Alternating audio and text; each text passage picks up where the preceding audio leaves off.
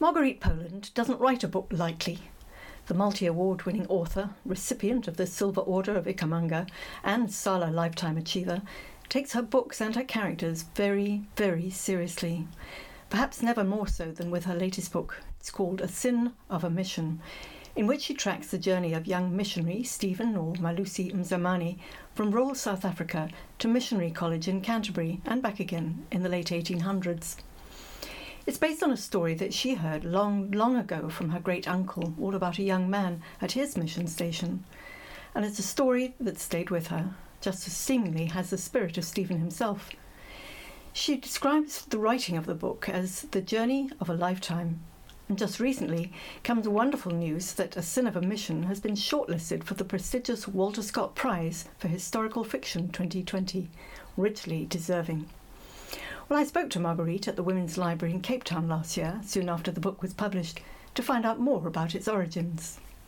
My great-uncle was a wonderful African linguist because he'd been brought up on St Matthew's Mission, Kaiskamahok, by his grandparents, and all his playmates were the local children, and he went to the local school, so Xhosa was, in a way, his first language.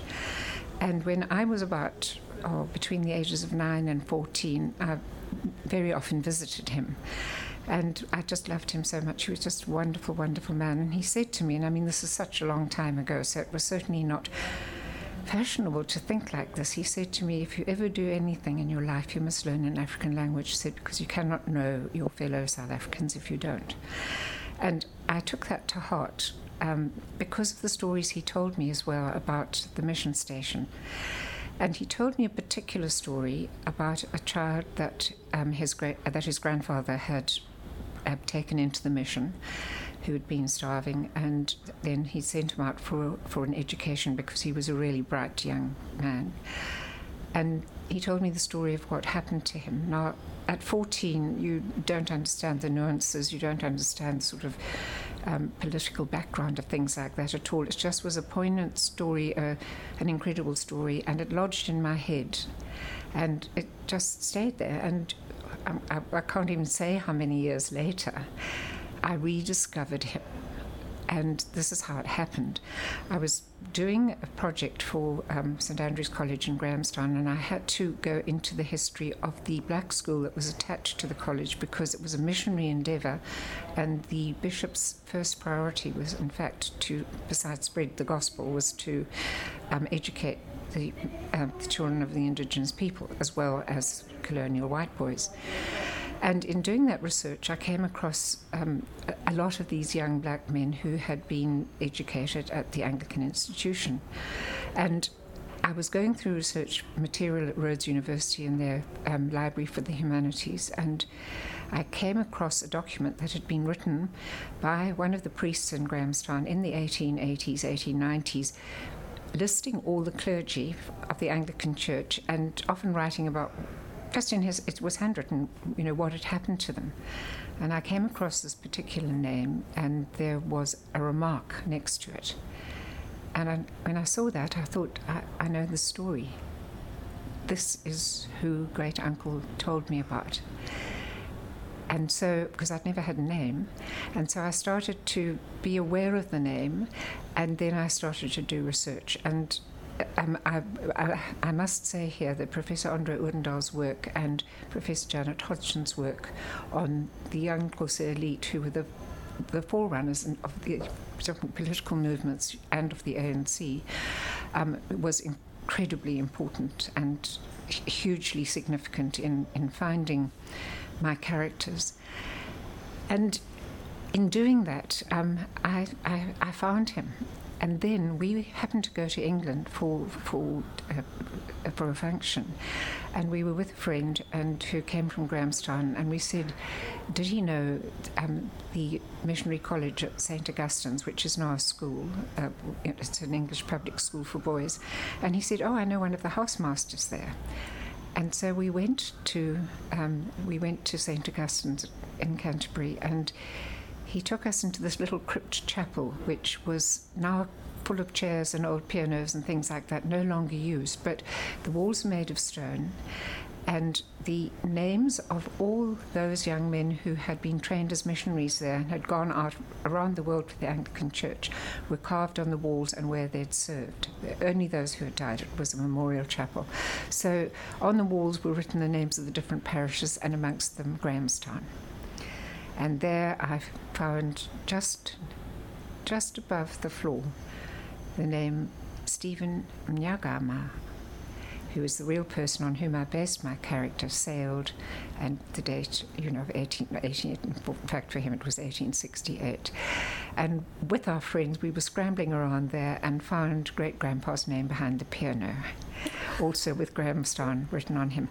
So I felt somehow that all the shades were there, and I have to believe that was one of those beacon moments when there is some connection in a funny way that is beyond oneself, and there he was, and it was almost as if to say, I'm watching. It was wonderful.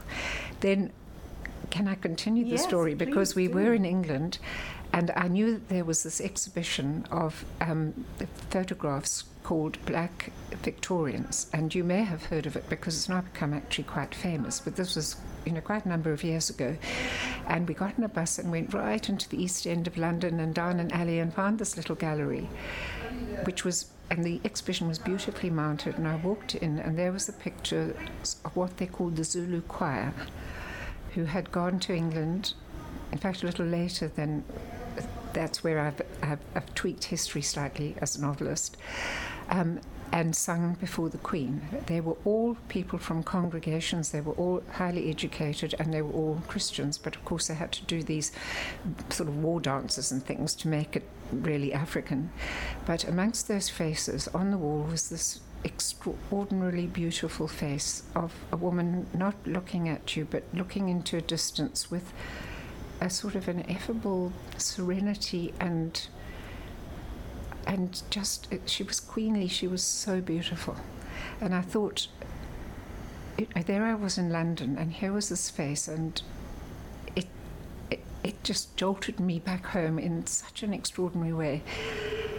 And so I used that face, because I had to imagine Stephen being a student at St. Augustine's in England, this little boy brought from rural Eastern Cape into the magnificence of Canterbury, the magnificence of an English God, which the God that he was taught about was. And then seeing this face, which just immediately took him home, and he'd lost his mother as well, so it was the face of a woman, and everything that meant, and that's how I found her. It is such an extraordinary story in itself. So I suppose the temptation would have been to have the original Stephen Nyankama, is it? To have written his story, but I believe that there just simply wasn't enough information. However, being the research creature that you are, you then went off on a long research to try and find some pieces. So this is not a biographical story. It's based on, just tell us how you made that decision and then where you got all the other ingredients. What I wanted to do was get across various ideas about what it would have been like in the 1870s, 1880s, in the mission field for a young man, educated like Stephen. So what I did was that the research I did was enormous. It was years and years where I really absorbed the stories of different people in that situation. Most of them knew each other. The interlinking there was obviously huge because very few of these young people were educated to that level. So inevitably they came across each other, they knew each other, they intermarried and that sort of thing. And in doing that research, small snippets would come up of conversation or a letter that one of them had written, and many of that I gave to Stephen, but amongst the letters were a great number actually written by Stephen himself, so that in describing his mission station, in describing the work that happened there, and some of the characters that he came across and his difficulties as well, I haven't given anything to Stephen at the mission station that doesn't actually come out of the research. it may not always have been his letter. It might have been the person who succeeded him or the person before him. But there's no major incident in the novel either that doesn't come from an actual incident that I got from the research and that, you know, grew the plot for me. I'm no genius to be able to just make it all up. It came very much from that, and that again was my sense of responsibility in appropriating a story, you know, that wasn't mine. As I've said before, otherwise, you know, an elderly woman living in a retirement village with a cat would be the only thing I could ever write about. Well, this could not be further removed from such a novel. So when you talk about Stephen, let's move from the original Stephen to your Stephen Malusi Mzamani, who is the most remarkable man. He was a foundling. He was found in the bushes. He was taken in by the missionaries. He was educated, and then he was sent to England to go to missionary college. But I just have to draw attention to the fact that he had a rather good-looking older brother, Mzamo, who, I'm not sure if nemesis is quite the right word, but tell us a little bit about Mzamo, because he's the other side of the coin. Yes, Mzamo, his brother, who was the older brother, when Stephen was lost, he was with Mzamo and they were separated, and Mzamo was able to go home and Stephen was found by the missionary. Mzamo was very much, he is a very strong character. He was the oldest son, so he was the heir. He was more intelligent. He was more, supposedly, he was more academic. He was more sporty. He was just one of those leaders, charismatic leaders. But what he didn't have, which Stephen did have, was vocation. And I think I've said it somewhere, one of the priests said that Stephen was dependable and Mzamo wasn't. And there was one incident which, it doesn't give the plot away, but it's something that came out of the actual research. The choir from the Anglican institution, which was the Anglican institution was in Grahamstown, were asked to go and sing to the farming community at Southwell, which would have been, quite an unusual thing to do. So these chaps had to walk, and it took them a day to walk to Southwell to sing to this congregation of Anglican farmers, and then they had to walk back again, and in fact their boots wore through, and they staged a protest, which was incredibly unusual thing to do, and I gave that real protest that did happen to Mzamo to say, look, you can't treat us like this, and enough now. And because of that, of course, he was seen as,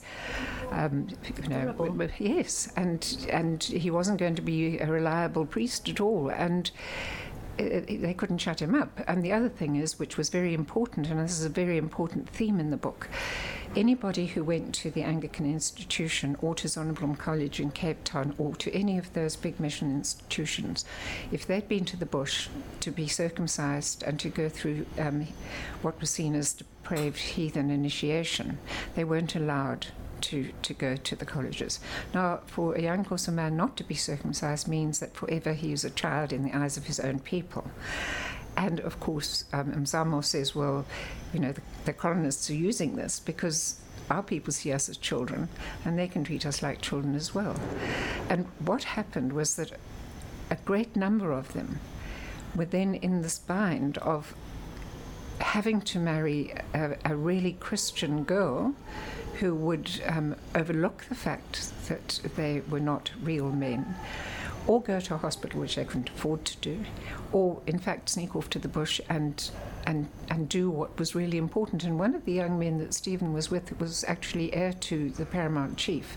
And when he was going to go, when he was to succeed his father, they wouldn't accept him because he wasn't a man. And this for Stephen is one of the terrible things, because he knows that he can never get married unless he's able to overcome this particular cultural problem. Which is just one of the many problems that he faces. I mean, it's one of the causes of his aching loneliness, which is many things contribute to his loneliness. But that's one message. There are many messages. It's not a messagey book, but there are many messages in it, not least of which is both the good and the harm that the missionaries did across the world, but particularly here. And I think you talk about it sort of almost like a conflict between the ancestors and the angels. Yes. Which is heartbreaking because it's damned if you do and damned if you don't. Just did you have to leave your own feelings and your own faith behind? How did you deal with that? I've often wondered how the early converts managed to reconcile what was a deeply entrenched, obviously, traditional religion to a new way of relating to the world, and especially to the afterlife. I think I say it in the book quite often that one young man said, well, I've got cattle, I've got land, and I'm enjoying myself, and I've got lots of wives, so why must I worry about the afterlife? Because actually, it's quite good here. So the concept of sin, as Christians see it, is different from the concept of conscience in traditional religion, where the approbation of the shades is very important, but it doesn't mean that everything you do heads towards damnation. Whether dancing, singing, feasting on a beast, or whatever it is, it's part of the vibrancy of life. And so much of the Christianity that was taught was so repressive of joy and of life. And for Stephen, he had to deal with that. Now, for me, I come from a long missionary background, but this is not a book about it's not a book about faith in trying to in any way put across a point, but I see a great deal of sense in the idea of the ancestral legacy, and we do too. In say in English culture, it's something about who you are, where you come from, and the idea that your shades actually look after you. To me is a deeply comforting idea. And in the writing of this book, I had that immense sense of that old grandpa passed the baton along and said, this story has to be remembered. It's my story, and now it's your story. And there's one slight diversion that I do want to tell you about, because it was, again, one of those synchronicities which brings the sense of the shades to me, and also of almost feeling like a conduit for something that is bigger than me. I wrote the book, of course I did, but it was being aware of something that transcended just writing a story, and this is an example of it. I was in the Koori Library and I'd taken out a document, and you have to sign them out in a register, and there are very few people that go in there now. People use the internet instead, and I was signing out my name, and the word St. Matthew's caught my eye, and just above me somebody had taken out the baptismal register from St. Matthew's, and I said, may I see this document? And they brought it to me, and I went to the 1870s, and here were the baptisms of, child after child, week after week, and, some small child of somebody in the community, witnessed by, with the godparents, and christened by my great-great-grandfather and assisted by Stephen Mnyakama. Oh. And more and more and more and more, right through 4 years, were these entries, and sometimes Stephen himself did the baptism. And I just know that, and also from the things that my grandfather has written, that he had assistant teachers or priests, some of whom were wonderful, and I just know that he sent Stephen to his very first mission station, so he must have had faith in his abilities to take over as the missionary in charge at Nonjola. So again, in terms of appropriation, I felt that this man and my great-grandfather cared about each other, so I'm allowed to care about him as well. There are so many reasons why you were the ideal person to write Stephen's story and vindicate him and give him his rightful place in history, but not least of which is the fact that you are very familiar with the Xhosa language, which has given a whole new layer to the book. Well, as I said earlier, my uncle said to me the thing that I needed to do was learn it. But when I was at university, and it was a toss-up between doing English or Xhosa, when I got involved with Xhosa and the imagery, if you like, the idiom, the way words were constructed, but mostly the way the words described the landscape and feelings and things that were so familiar to my world.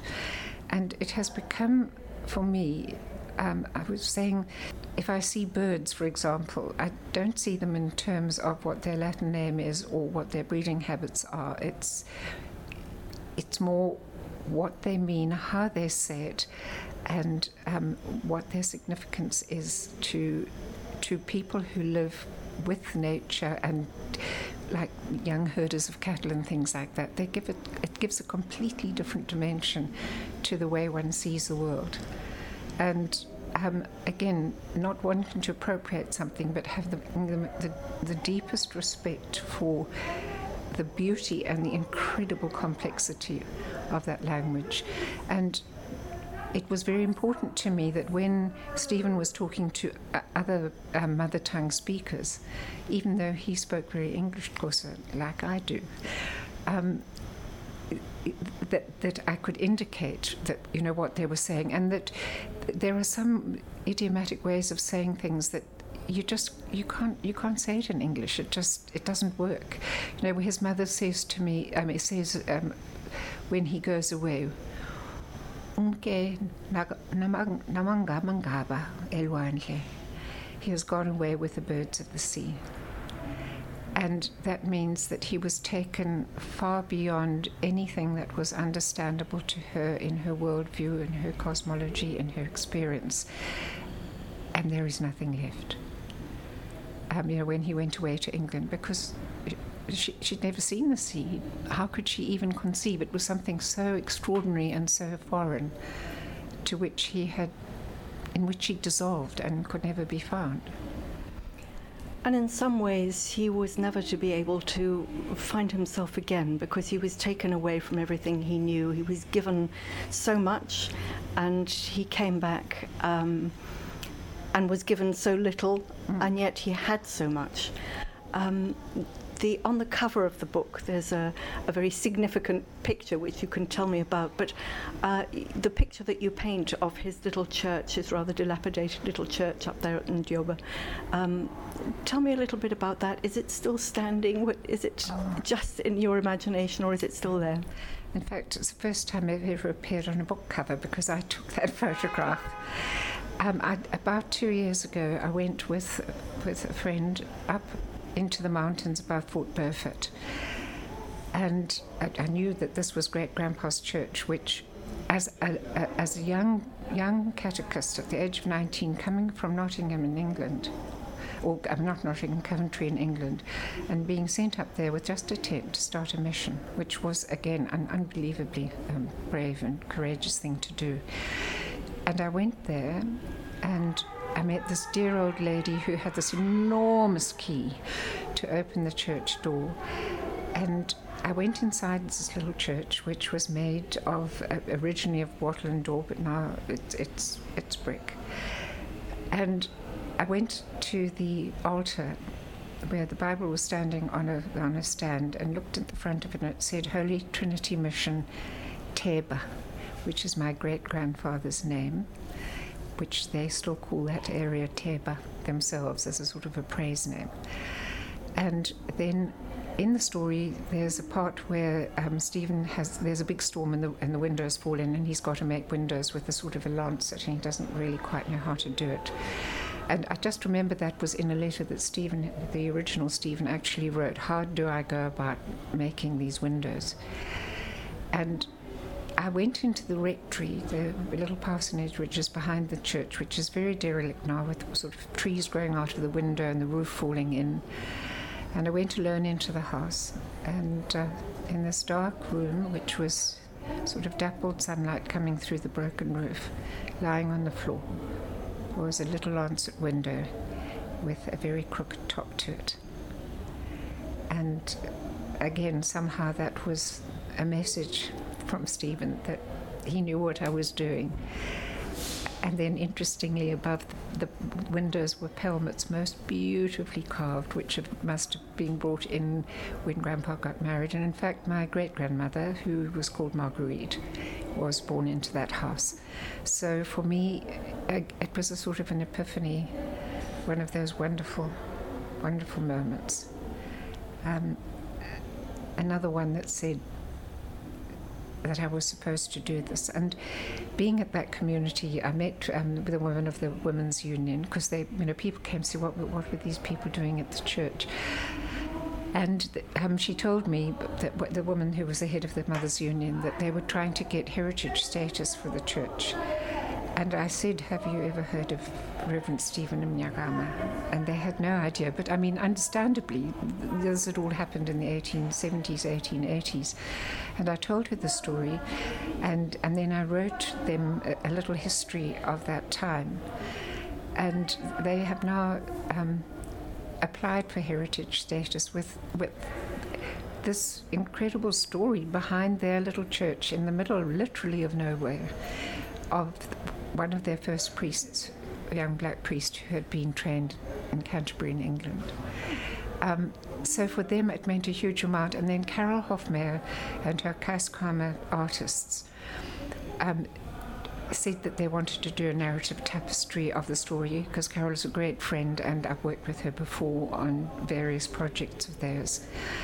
And her artists went up there one day and met Mothers' Union and women who were doing handwork and showed them their handwork. And in fact, the women at Nonjola, as it is really called, had made a maypole with material on a pole, and they all danced the maypole together. And Carol said it was just an unbelievable juxtaposition yet again of the English and the very traditional corset. Somehow was wonderfully Stephen-like, because it's something that he would have known about. And now they've made the 4 narrative tapestries of Stephen being found, of Stephen in Canterbury with the beautiful gate of St. Augustine's Missionary College behind him, of Stephen arriving at the mission station on his own to this dilapidated place. And then finally, the final tapestry is now of them dancing the maypole outside the little church. So for me, the fact of being able to inspire that story for people who are part of that culture and whose Stephen's story is part of their story as well, what they have experienced, truly experienced. And what those beautiful tapestries have done for my work as well, because they are breathtaking. And when people see pictures of them, they say, what is this? And it's this lovely collaboration that we've done, which just came about serendipitously, like finding Stephen's signature next to Grandpa's in the baptism register. It's an extraordinary story, and how wonderful that you've been able to embody it, bring it to life, make him live all over again, and give him a future as well as a history. And the book itself is filled with so many incredible characters, too many to mention here. But I'm thinking of Albert and Unity and Lily and Mfundisi Tovi, and there are so many people. I can't help feeling you must have been heartbroken when the book was finished. Well, I was, and I had said to my family, I promise you I'll never write another book, because all these people come and live in the house with me. I pay a great deal of attention to them and leave everybody else alone. And sort of 4 or 5 days later, I thought, what am I going to do? Perhaps I'll have to write a little thing for myself in search of Stephen, because it was just such a wonderful journey, and so full of wonderful real present people as well. Bruce Howard, who got the material for me from Oxford, comes out to South Africa quite regularly. He is a South African and went to Rhodes. He once took back some proteas from here, and he went and took a protea to every grave of any of the young black men who'd been sent to England who died there, and there were a number because they got consumption, TB, because of the weather. And there are 3 or 4 graves in England of these young men who died very young before they came back home, and he took a protea to each of them. In tradition or course of society, when you want to bring a spirit home, say a mine worker who dies far away from home, you take an Mphafa branch and you bring it back home, and his spirit comes, and then it's a closure for a family as well. But he took the flowers from here just to say that we remember, and that was just such a wonderful gesture. Thank you. It was wonderful to be with you, Nancy. Thank you. Thank you for liking my book. Love it.